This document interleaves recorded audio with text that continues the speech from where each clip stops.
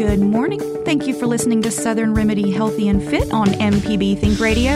I'm your host, Dr. Josie Bidwell, Associate Professor of Preventive Medicine and Nurse Practitioner at UMMC.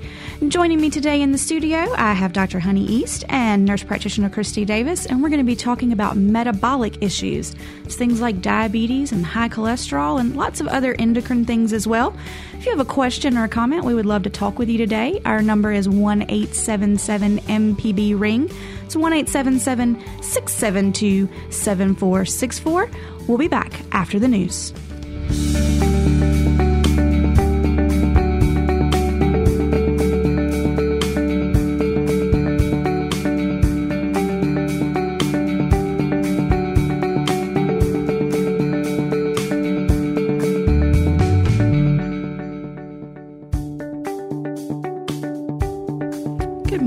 Welcome back. You're listening to Southern Remedy Healthy and Fit on MPB Think Radio. I'm your host, Dr. Josie Bidwell, Associate Professor of Preventive Medicine and Nurse Practitioner at UMMC. And I'm very excited about today's show because I have two very smart ladies joining me in the studio today. I have Dr. Honey East and I have Christy Davis. Christy is a nurse practitioner and is 28 days away from finishing her doctoral degree, so it will soon be Dr. Davis as well. So excited. Yes, very excited for that. And y'all have an exciting new clinical endeavor that's opening up, a new clinic called Metabolic Medicine of Mississippi. And we want to spend some time talking about that today and talking about what metabolic medicine is, because folks might not know exactly what that means, but I'm very excited about it because it's right up my alley with trying to help people live healthier lifestyles. So if you guys have a question about really anything related to healthy lifestyles, diabetes, high cholesterol, thyroid, those types of issues, we're going to be tackling all those today. You can give us a call at 1-877-MPB-RING. It's 1-877-672-7464. And my email is fit@mpbonline.org if you would rather send your question in that way. All right, ladies, Dr. East, I'm going to start with you and let you tell me just a little bit about this clinic, about metabolic medicine in Mississippi. Well, first of all, thank you for having us. We're thrilled to welcome. be here. And we have opened a new venture. It's Metabolic Medicine of Mississippi. We're conveniently located on East County Line Road, close to Pear Orchard on the Jackson side. And we are focusing really on what we would call metabolism or metabolic disorders. And that's really an all-encompassing term. If you remember when we first started talking about metabolic syndrome around 2000 or the late 1990s, it by definition is a dyslipidemia, meaning abnormal cholesterol, abnormal sugar, blood pressure issues, and being overweight, particularly in the midsection. And that's where we see the weight gain that is associated with more of your metabolic disorders. Yeah.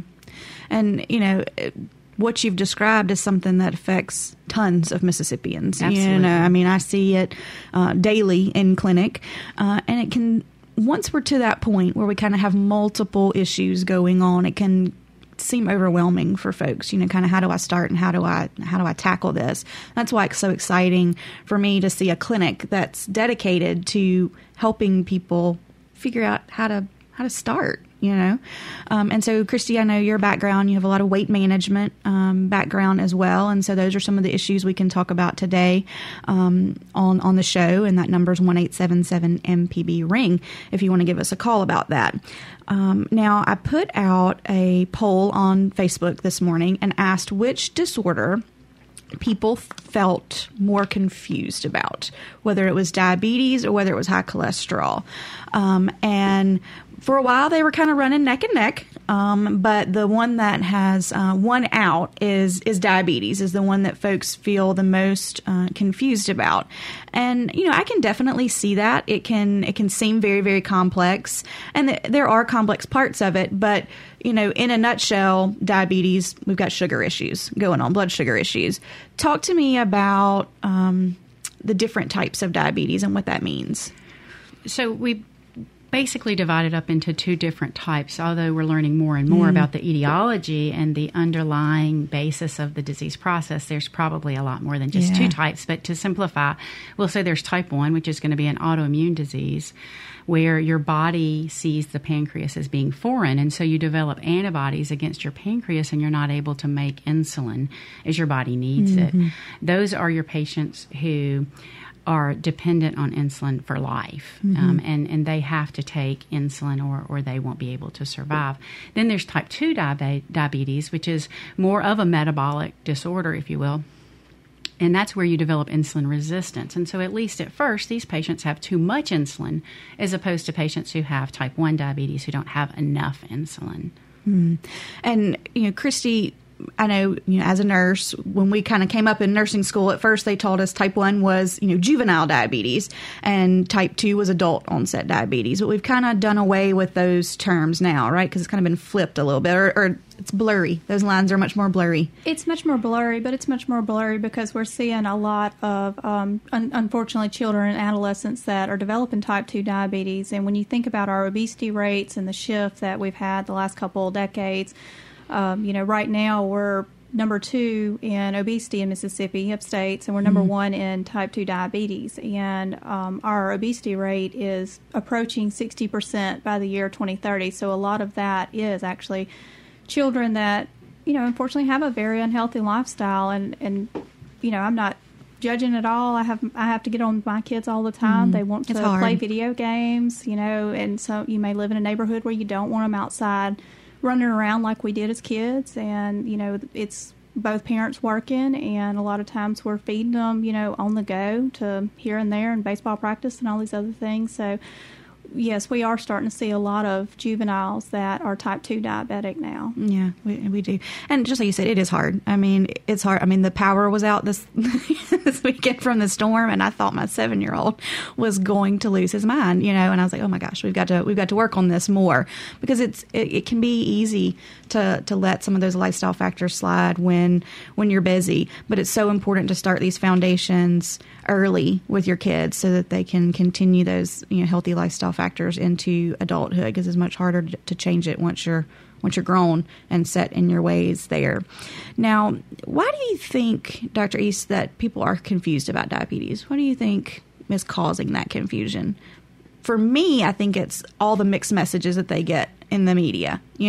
Like, do I eat carbs? Don't I eat carbs? Should I eat all fat and protein? Or do I need insulin? Don't I need insulin? Is insulin good? Is insulin bad? Like, there's so many kind of competing messages that people are getting about diabetes. And, one that what I would see in clinic a lot is if folks were maybe on insulin and using that to maintain their blood sugar, if they wanted to eat bad, they would just up their insulin to take care of whatever it is they were eating. And from my perspective, from a lifestyle perspective, yeah, we may be controlling your blood sugar with medicines, but if we're not changing the lifestyle piece of it, we're just increasing our risk of other chronic diseases that are going to go along with this. Well, you bring up several good points. Yeah. And certainly, though, if you are going to be eating something that maybe is not the best, right, and especially if you have type 1 diabetes, though, it is important to increase your insulin for that. I think there is a big misconception, though, for patients who have type 2 diabetes that once they're on insulin, they have to stay on insulin. Yeah. And that's not always true. If you can be an insulin-dependent type 2, which doesn't mean that you're dependent for life. It means that you're just dependent right now to control your sugars, which is completely different than if you were an insulin-dependent type 1, where you would be dependent on it. Yeah, because you're not making any. Exactly, to be able to have just normal function in your body. Unfortunately, because of some of the things that Christy's alluded to, and when we look at our diet and our lifestyle, we've actually seen patients who sometimes will say it's type 3 or type 1.5, where patients even who perhaps maybe have had type 1 all their lives, maybe their lifestyle now has also made them insulin resistant. So in the past, where we saw a pretty predictable amount of insulin requirement for our type 1 diabetics, we've even seen the insulin requirement for these patients shoot way up.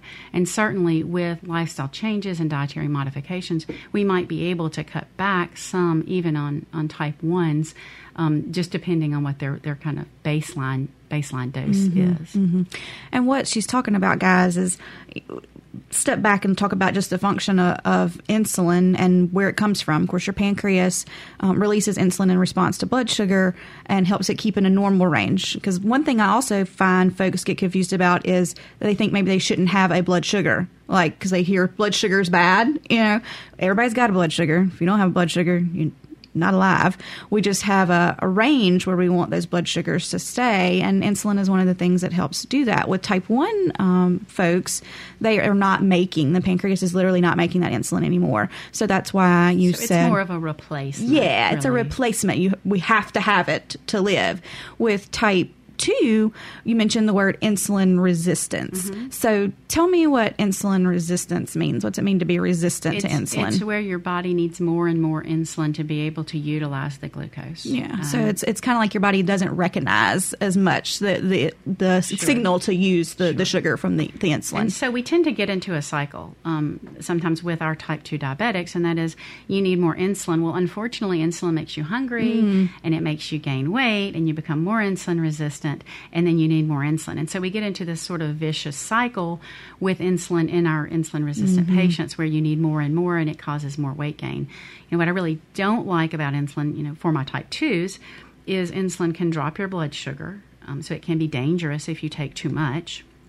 It does make you hungry. Sometimes it can make you crave sweets, and it does make you hold on to weight. Mm-hmm. And that is where we have made a lot of progress over the past decade or so in the development of new medications for the treatment of not type 1, but type 2 diabetes, where some of the orals, or there are injections now that you can take if you have type 2 diabetes that aren't insulin. And I think there's a big misconception out there as well.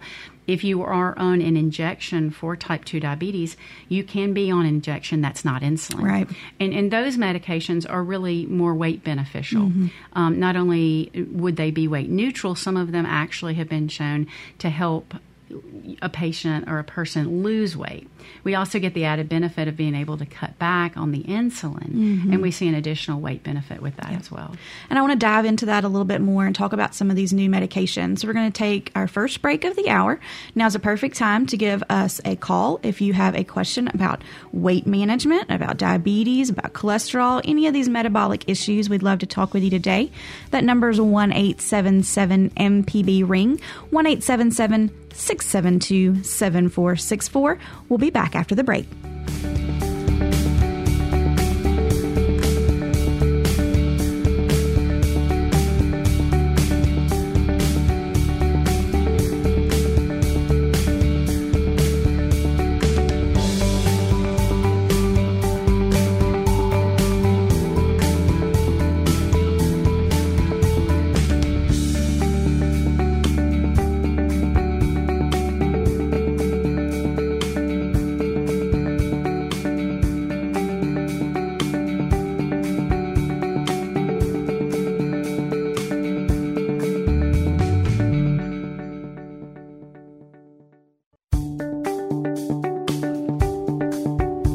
Welcome back to Southern Remedy Healthy and Fit. I'm your host, Josie Bidwell. Joining me today, I've got Christy Davis and Dr. Honey East, and we're talking about metabolic medicine today.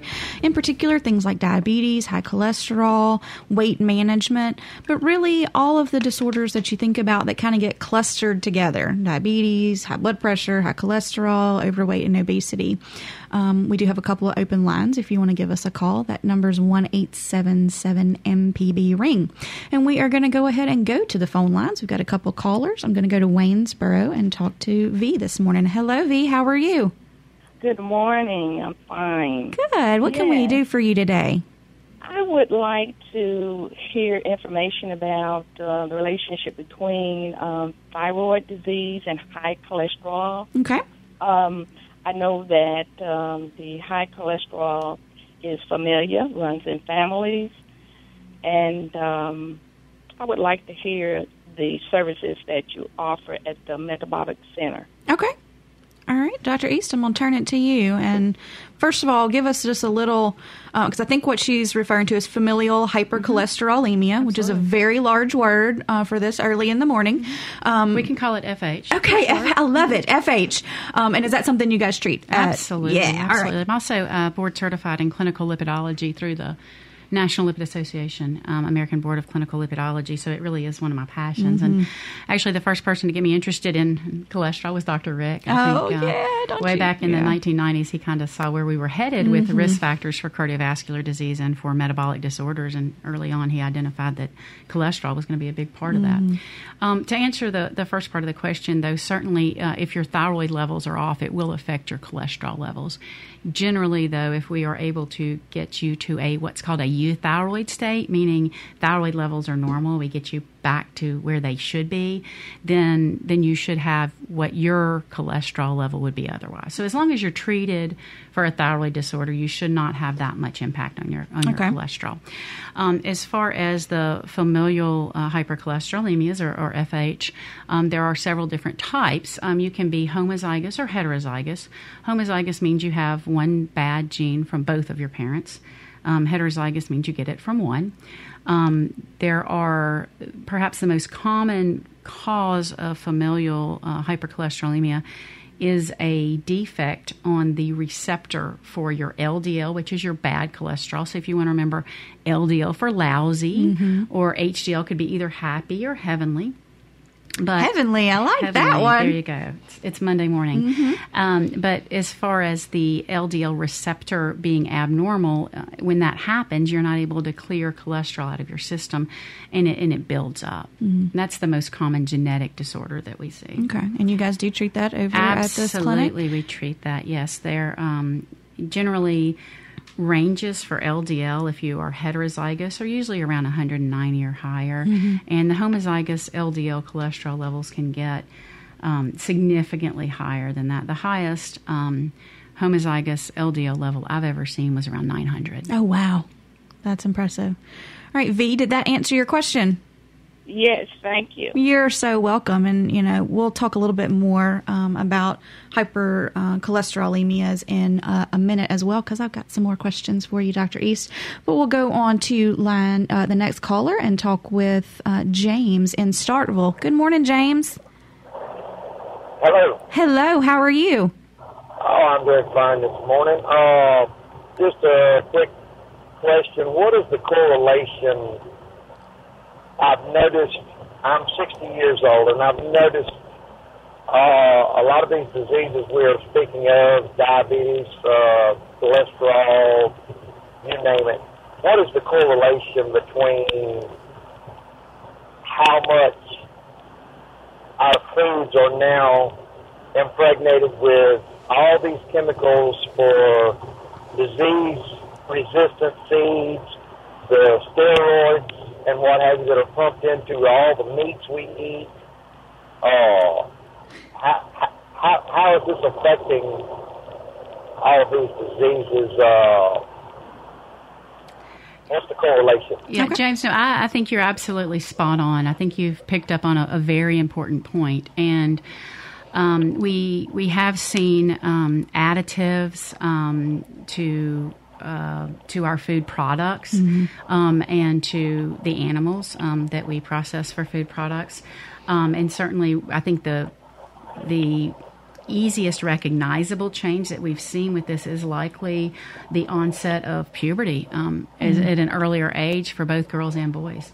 And when you look at the history of adding growth hormone and other additives to our foods, you wonder what is happening to our children and frankly to us as well. When we eat these products and we have these additives, certainly there are effects that we don't know yet. The endocrine societies, we call these endocrine disrupting chemicals, EDCs for short.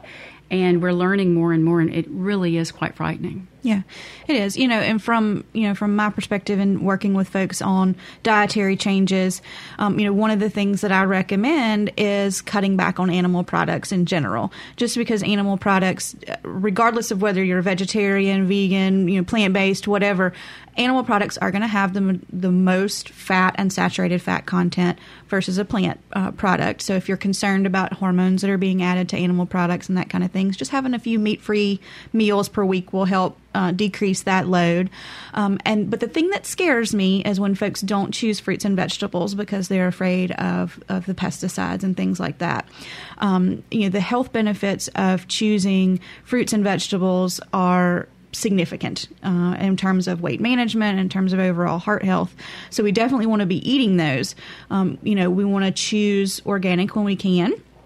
But we don't want to go, well, I can't afford an organic apple, so I'm going to eat French fries instead. Doesn't really work that way. You can still, go to your local farmers markets, speak with the farmers that are growing these foods about how they farm, because most of them would probably qualify as organic. They can't afford the organic label that it takes to do those things. And then there's always really, really, really good washing of the produce. And then if you're really concerned, you are going to lose some of the fiber, but you can peel those things as well and not consume that fiber there. So diet really does matter, and the quality of our food does matter. And it's great that you're thinking about what you're putting in your mouth, because it really does impact our overall health there. Christy, anything you want to add to that? Well, I think that was a great response. So I just wanted to add, if you are consuming something from a can, which, we all do, we all have to sometimes, that, reading that food label and really seeing what you're taking in your body is very important, and comparing the food labels to see, is this the best choice that I can make? And just really just making the best choice you can make is the goal. Yep. All right, James, thank you for giving us a call on this Monday, and we hope that helped you out there. If not, you can always send me an email at fit@mpbonline.org. Now, Dr. East, I want to go back a little bit and talk about the familial hypercholesterolemia a little bit, because I was sharing with you before the show that my family and we all struggle with cholesterol issues. My dad has some pretty significant cholesterol issues, and I've had some as well. I've shared that on the show before about how I don't let it derail my journey to eating healthy and exercising and those kinds of things, because I do eat well, I exercise, and my cholesterol is still high, so it can be a little bit discouraging for folks. But you mentioned that sometimes it's in the genetics there.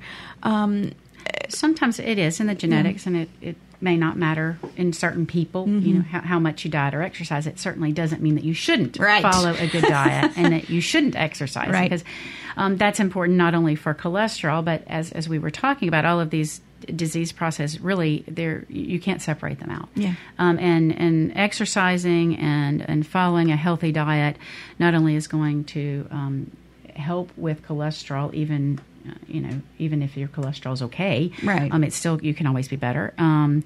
And it also, though, helps with weight and helps with blood pressure and helps with glucose tolerance and insulin resistance. Right. I mean, they all go together. It's one big happy family there. Yeah. So, several years ago, the cholesterol guidelines were kind of reorganized. So we used to have kind of very hard and fast guidelines that we gave folks. Like, your total cholesterol has to be under 200, your LDL needs to be under 100. And then new guidelines came out, and it's a little less broad. It's more, you got to look at the individual. Well, absolutely. Medicine, I think, altogether is becoming more and more individualized, and I think that's something that Christy and I certainly strive for, is to treat the individual and not just the numbers. So when we look at cholesterol, the first thing we really want to know is we want to know about your family history. So, for instance, when we talk about HDL, or your good cholesterol, we know that from a population basis, the higher your HDL is, the, quote, better off you should be. However, there are patients who have higher levels of HDL who develop heart disease because their HDL doesn't work. And when we measure HDL, we are looking at the absolute HDL level. We are not able to measure HDL activity. So there is a family in Milan, Italy, and we now call it an HDL ApoA1 Milano. And these patients have very low HDL levels. And so, you may go to a provider and they may say, oh, this is terrible. Your HDL is 5. But if you happen to be from Milan, there is or your ancestry is from Milan, there is a possibility that your HDL is sort of hyperactive, if you will. And so even though the level reads as very low, the activity level is very high. So just because on a population basis someone, is supposed to be better off with a high HDL, that may not necessarily always be the case. So we take that and we extrapolate it to each individual. So you come to see me, you say, I eat right, I exercise, you're out there, you're Zumbaing it right? Oh, I am Dr. Zooming Josie. it. That's right. She's Zooming it. She's doing everything she can, and you're frustrated perhaps because you feel like things aren't changing. Well, likely there is a genetic component then, and so the question would be: is that genetic component dangerous? Is that something that we need to do something about? And this is where we start getting into individualized therapy. So I would ask you, is there a family history of premature disease? Have people keeled over dead of a heart attack or a stroke when they were 40 or 45? Right. What is your family history? Other people who have your same genes, do they run into problems? Right. And, so from my perspective, lots of high cholesterol in the family, no premature deaths there. And so, what I've been faced with is, do I start a statin? Which is, of course, that big class of medications that we all think of when we think of high cholesterol. And, I have been a little hesitant to start it. I know I have patients who are very hesitant to start statin therapy. And so I want to talk a little bit about what statin therapy is, or, what the, side effects of that may be, why I'm a little hesitant to start it, and are there other options out there for us that need some kind of medicine to help with cholesterol. But I do want to take a quick break, give us time to get some more callers on the line. That number's 1-877-672-7464, and my email is fit@mpbonline.org, and we'll address those questions about statins when we come back from the break.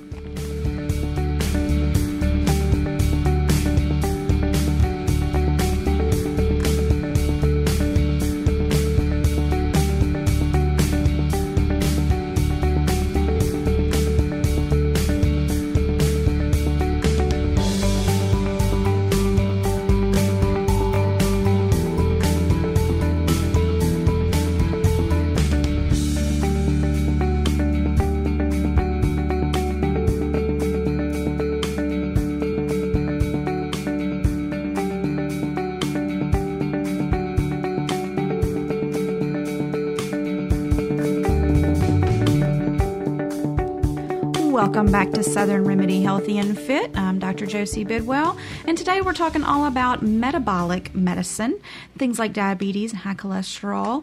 And my guests are Dr. Honey East and Christy Davis, and they're with Metabolic Medicine of Mississippi. Before we went on the break, I was getting some advice about statin medication, and that is usually a medication for high cholesterol. But my patients are sometimes hesitant to start it. I know that there are a lot of questions going on about statins and whether they're a good thing or a bad thing, and what they're doing to us long term. Dr. East, what's the deal with statins? Well, look, I'm certainly empathetic, and I understand there are certain patients who can't take statins. But when you look at the data, your chance of dying from a statin is less than 1 in a million. And we live in Mississippi. Depending on your risk, your chance of dying from a heart attack and stroke could be 1 in 3. Bigger than that. So, when we look at, I don't want to take this medicine because it could be harmful. Right. Well, absolutely. But look at your other risk. Right. And what is the risk really of not taking the medicine? Right. And I think sometimes we get too focused on reading the small print. And we should read the small print. And certainly there are potential side effects. But what are the side effects of not taking the medicine? And, again, it's one thing to have a heart attack, but it's another thing to have a stroke. Yeah. Either is bad. Right. That I know personally, my mother had strokes, and, my father died from a stroke. And my concern is, what is the risk of not taking the medicine? Right. We know that when you take these statins, depending on your baseline risk, we're going to reduce your risk of having a heart attack or a stroke by, somewhere around 30 to 40, 50%, just depending on your risk factors. Now, probably the top side effect that I have people ask me about is muscle pain and muscle soreness. When should we worry about that? So there's something called rhabdomyolysis, and certainly we see that. A lot of times it will happen, though, when the medication is misused and used in combination with another medicine that you're not supposed to use it with. Right. Certainly muscle aches and pains are very common. A lot of times people will stop the medicine and continue to have muscle aches and pains. They may come and go. There are a lot of things that cause muscle aches and pains. Yeah. What really concerns me is when a patient tells me that they're experiencing weakness. That the muscles are weak. That they're weak. And that's certainly something that that I really do perk my ears up and take a good look at that. Yeah. And then the other piece of it is blood sugar issues. So there's been some stuff in the news about statins and the fact that they may cause elevated blood sugar levels. And so that can be very discouraging for folks if they think, I'm taking this medicine to improve, decrease my risk of having a heart attack and stroke, but what if it gives me diabetes? Well, I can tell you at the National Lipid Association, the general consensus is yes. Statins certainly may increase your risk for having elevations in your blood sugar, but we see this more often in patients who already have impaired fasting glucose or impaired glucose tolerance, patients who have this prediabetes state who are at increased risk.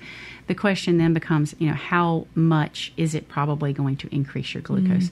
And it looks like it's fairly negligible, again, when you compare it to what you're doing. And what you're doing is you're reducing your risk for a heart attack or a stroke by taking the medications. Yeah. So all in all, a viable option for folks who we're trying to keep as healthy as we can. Absolutely. Yeah. All right, we're going to go to the phone lines and talk with Tracy in Ridgeland. Good morning, Tracy. Hey, how are you? I'm good. How are you doing? I'm fine, thank you. I was so excited to hear Dr. East and Christy on the radio this morning. I didn't realize that she had a new practice, and I just like to know where her clinic is so I can, as a former patient, I want to be able to make an appointment. I need to get my thyroid checked. Need to get your thyroid checked. All right. Yes. So Dr. East, where is that clinic located again? Hey, Tracy, it's good to hear from you. We're at 1551 East County Line Road, and our number is 601-790-1233. And if you remember Freedom, she'll be glad to take your phone call. Oh, she's great. Yes. Okay, well, thank you. I'm so excited. She's still doing roller derby, too. Great. Thank you so much. I've enjoyed listening to y'all this morning. Well, thank you for tuning in. We appreciate that, and thank you for giving us a call today. Okay, thank you. Have a good day. You too. Bye-bye. Bye. All right. Christy, we were talking a little bit before the show as well about weight management medications, because I think that's another kind of class of medicines that is misunderstood by folks a lot. I know the one that I get asked to prescribe a lot is Adipex, but there are other medicines out there, right, that we can use for weight management if that's needed. First of all, talk about who would qualify for a medication for weight management. So for weight management, we look for someone that has a BMI greater than 27 and a comorbidity, so something that would be weight-related, such as high blood pressure or diabetes or something like that maybe their weight is contributing to that comorbidity. Now, if their BMI is 30 or above, regardless of whether they have a comorbidity or not, then they would qualify for medication. Now, sometimes if someone is very petite, say of Asian descent, there's a lot of literature out there about even going as low as a BMI of 23 and being abnormal, especially when you think about people that tend to carry their weight in the bad region, around their waist. Around the middle. Right, around the middle. We definitely want to try to get the waistline for women under 35 inches and for men under 40 inches. So there's a couple different, things you could look at. It's not all height and weight. I hope he's not listening, but I use my husband as an example all the time. He better be listening. You're on the radio. He's 5'4.5", but he's in the military. And so he is, by his BMI, morbidly obese, but he is very muscular and very stout, and so he's not a good person to go by the BMI. Right. So you have to kind of look at the whole person. As Dr. East said, you really have to be individualized towards it. And yes, we do have newer medications. In the last couple of years, we've had some good things coming out. I think we have more to come. What you get asked about a lot, the phentermine or Adipex, that's one that's been around since the 50s, used for weight management since the 70s. A lot of people got really scared of it in the 90s when we had fen-phen, and that was a combination medication that was two separate medications that weren't really FDA approved. Yeah, they shouldn't play together. Yeah, so we had some people that had some heart valve problems, bad cardiac problems from that, and so we know that the phentermine component was not what contributed to that, and we're still using that for weight management. Good points is it's cheap, and a lot of people can't afford that. Some of the other medications, we are starting to see a lot of really great insurance coverage for those, but some of them can get kind of expensive. So the better medications, though, tend to control appetite in a different way than Adipex. Adipex is a stimulant. only approved for short-term use. It tends to make you not feel hungry, and a lot of people like that, and they say it gives me energy, which is, really a side effect. But, think about people that may be a nervous eater, and you can't see me, but I'm raising my hand on this. So if I get nervous and I eat and you give me a stimulant that makes me nervous, I may gain weight on that one, actually. And so the newer medications work in different ways. Some of them make you feel fuller longer. Some may delay how fast the food is actually traveling through your GI tract. We have one Contrave in particular that works on emotional eating and cravings and kind of works on that reward feedback system in your brain. So there's a lot of newer type medications that we can use that are safer, honestly, and approved for long-term use. Because what we know is you take these medications, and if you do not make the lifestyle changes, the diet, the exercise, and as soon as you stop taking this medicine, one, you're not going to lose as much as you could. It's going to come back. Yeah.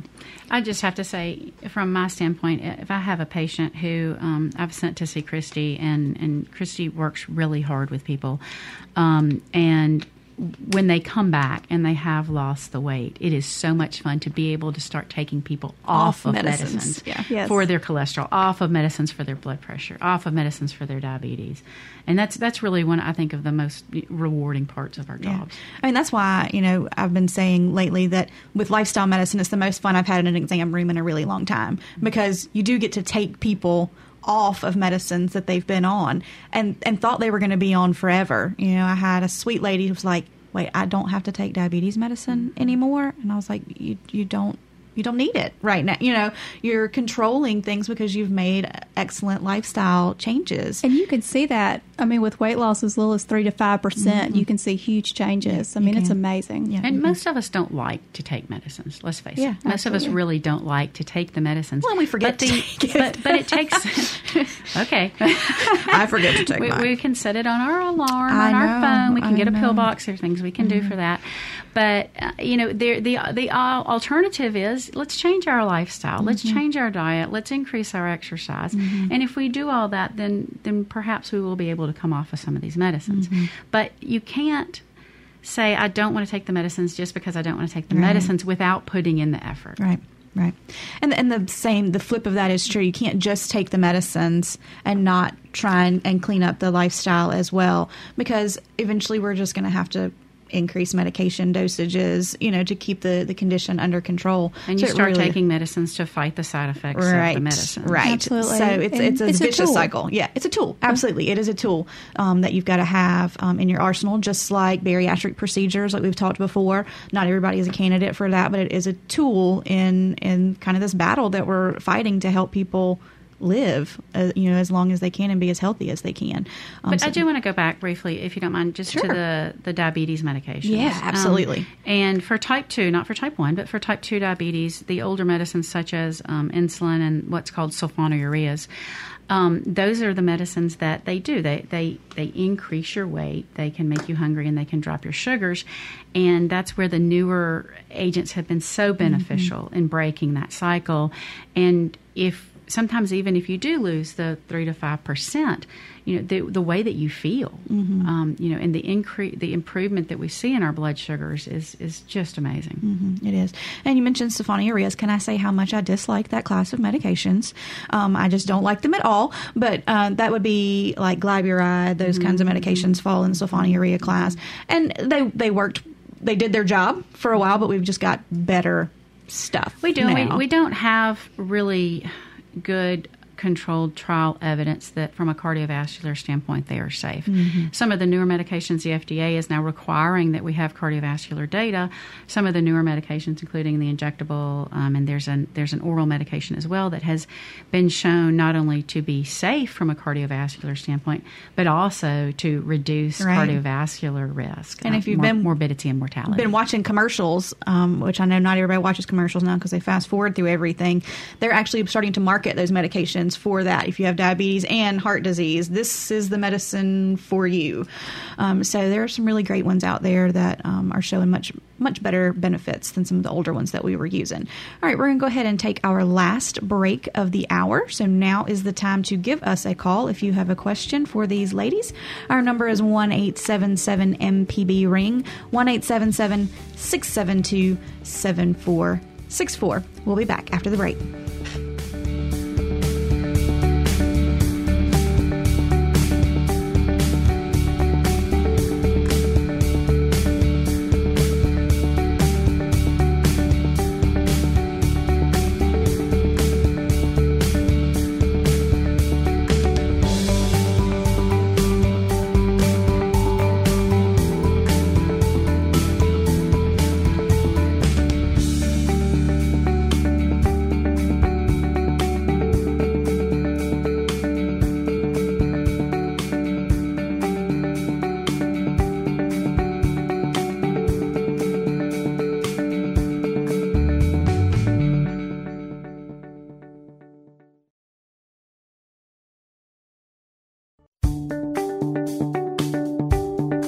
Welcome back to Southern Remedy Healthy and Fit. I'm Josie Bidwell, and today we're talking all about metabolic medicine with my guests, Dr. Honey East and soon-to-be Dr. Christy Davis.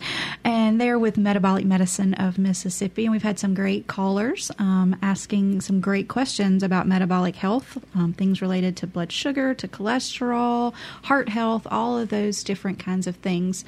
And so I've really been interested in hearing about some of the new medications that are coming out for some of these, or that are already out, but we're just haven't been utilizing them quite as much. Christy talked a lot about some of the newer weight loss medications out there, but what I've heard from both of these ladies is that regardless of the medications you use, the lifestyle piece is super important there. So we're going to go ahead and go over to the phone lines and talk with Lionel this morning in Jackson. Good morning. Good morning. Did I get your name right, or did I mess it up? Like the train, Lionel. Like the train, toot toot. All right. What can we do for you today?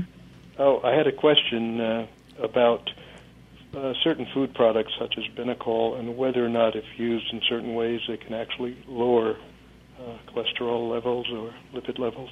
Okay. Absolutely. There are many over-the-counter products that have been shown to lower cholesterol levels. For LDL cholesterol, we can look at plant stanols or sterols, or we can look at soluble fiber. Plants have stanols or sterols as their cell walls, and we use cholesterol to make our membranes with cell membranes. But when we ingest plant stanols, we will preferentially absorb those, and we can see a decrease in our cholesterol levels, particularly in our LDL levels. Generally we're looking at somewhere between 5-10% with that. And we talk about when we use the statin drugs, you're looking at a reduction of somewhere around 35 to 40% in your LDL level. So we do see absolutely, and that's very important. And again, you can get these through just food products. Yeah. Benecol, you mentioned, it's an alternative kind of spread. And then Smart Balance also has one that has added plant sterols to it. There's actually a diet plan out there, even though I don't like the word diet, an eating plan out there called the Portfolio Diet that talks about the addition of plant sterols into the diet to help lower cholesterol. And we do see some reductions in those types of things. So if someone, can't tolerate a statin or is just flat not going to take it, it can definitely be a way to do that. But, I sound like a broken record, but adding more plants is never a bad idea, to your diet. It always helps there. Vegetables. They're so delicious. And when we talk about triglycerides, though, it's also important to remember the reduction that we see with fish oil with that. And so your more fatty fish can also help reduce your triglyceride levels. Salmon, tuna, some of those types of things, even some mackerel. I don't see a lot of mackerel eaten around here. And, it does tend to be one of the higher mercury fishes, so people tend to stay away from it a little bit more. And then just omega-3s in general, which you can get from your fatty fishes. You can also get from chia seeds and flax seeds and those kind of things as well there. So absolutely, food matters. Great. All right. Thank you. You're welcome. And so, gosh, we've had a lot of great callers today asking lots of really good questions about how diet relates, how medications relate. Briefly, Dr. East, I know I wanted to touch on thyroid very briefly, because I know that there are a lot of folks out there, and we did talk about it as it relates to cholesterol a little bit. But talk to me about thyroid and weight, because I see a lot of folks associating hypothyroidism to weight, and how much of an effect does that really have on our weight? Your thyroid is a gland, and I think the easiest way to understand it is almost as if your ovary is a gland. And so when we go through menopause, we don't make estrogen, and sometimes people will choose to take estrogen replacement. The thyroid is not an option. If your thyroid is not working, then you have to take the thyroid replacement. The goal is to make you, again, something called euthyroid, where your thyroid levels are normal in your blood, and we can actually check your free level of thyroid in your blood. We correlate that to a hormone that's made by your pituitary gland, which is called your TSH. And if your TSH and your free level of thyroid in your blood are both normal, then in all likelihood you have achieved a euthyroid state. In the euthyroid state, metabolism from that standpoint should be okay. Now, there are a lot of things that can affect your weight and your energy level, and I think sometimes we forget about other glands. And one gland in particular that I'm interested in is the adrenal gland. And the adrenal gland makes a hormone called cortisol. And what cortisol does is it participates in your fight or flight syndrome. So when we're stressed, which I think a lot of us are chronically stressed, our cortisol levels go up. And when that happens, it sends our blood pressure up, it sends our sugars up, it sends our weight up, and it makes us gain weight. Guess where we gain that weight?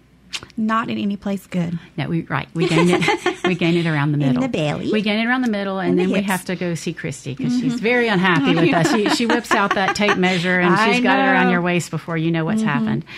And so, if you are still having weight problems and your doctor tells you, or your provider tells you, that your thyroid levels are normal and they don't think it's coming from your thyroid, please don't forget there are a lot of things that factor into weight. Certainly, as we get older and our metabolism slows down, it's important that we maintain muscle mass, because muscle burns more calories. If we have been hypothyroid for a long period of time before we are replaced, adding more replacement may not help. What we may need to do is we may need to build back up our muscle mass. Yeah. And that's resistance training, folks. A lot of folks think of exercise as just cardio, and that's absolutely a piece of it. Well, we've got to add in some of that resistance to help build some of that muscle back. And that doesn't mean you have to go bench pressing and slinging weights around. There are plenty of body weight exercises that we can do to help build some of that muscle back up there. But, just like you mentioned, it's more complex than pointing to one particular thing that may be not functioning appropriately. From other lifestyle perspectives, you got to look at mental health. You got to look at anxiety and depression and see, and sleep. Oh my gosh. Absolutely. I cannot tell you how much of my practice is spent related to sleep, and how to help people sleep better and rule out sleep disorders and treat the sleep disorders appropriately, because people don't necessarily think, okay, I've got sleep apnea. That I know it makes my blood pressure bad, but that's kind of all they think it is. But it doesn't. It drives cravings. It drives high blood sugars. It makes depression worse, which makes eating worse. So sleep is so foundational to our health.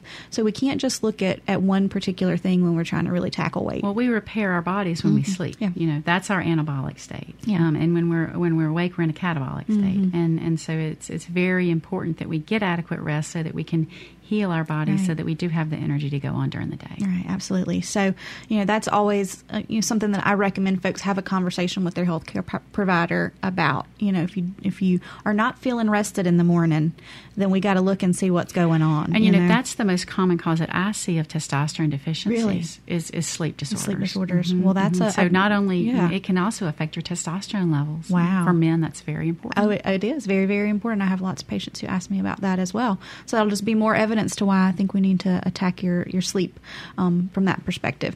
So it's very, very complex. We hope we've given you guys some good information today about all the things that can affect your blood sugar, your cholesterol, and your overall health. If you need more information about anything we've talked about today, you can always send me an email at healthyandfit@mpbonline.org. You can go see these ladies in clinic at Metabolic Medicine of Mississippi. You see Christy Davis. She's a nurse practitioner, Dr. Honey East, and they'll help get you taken care of as well. I would like to thank both of these ladies for being on the show with me today and sharing all this great information. I look forward to having you back on the show as well to talk some more about these things.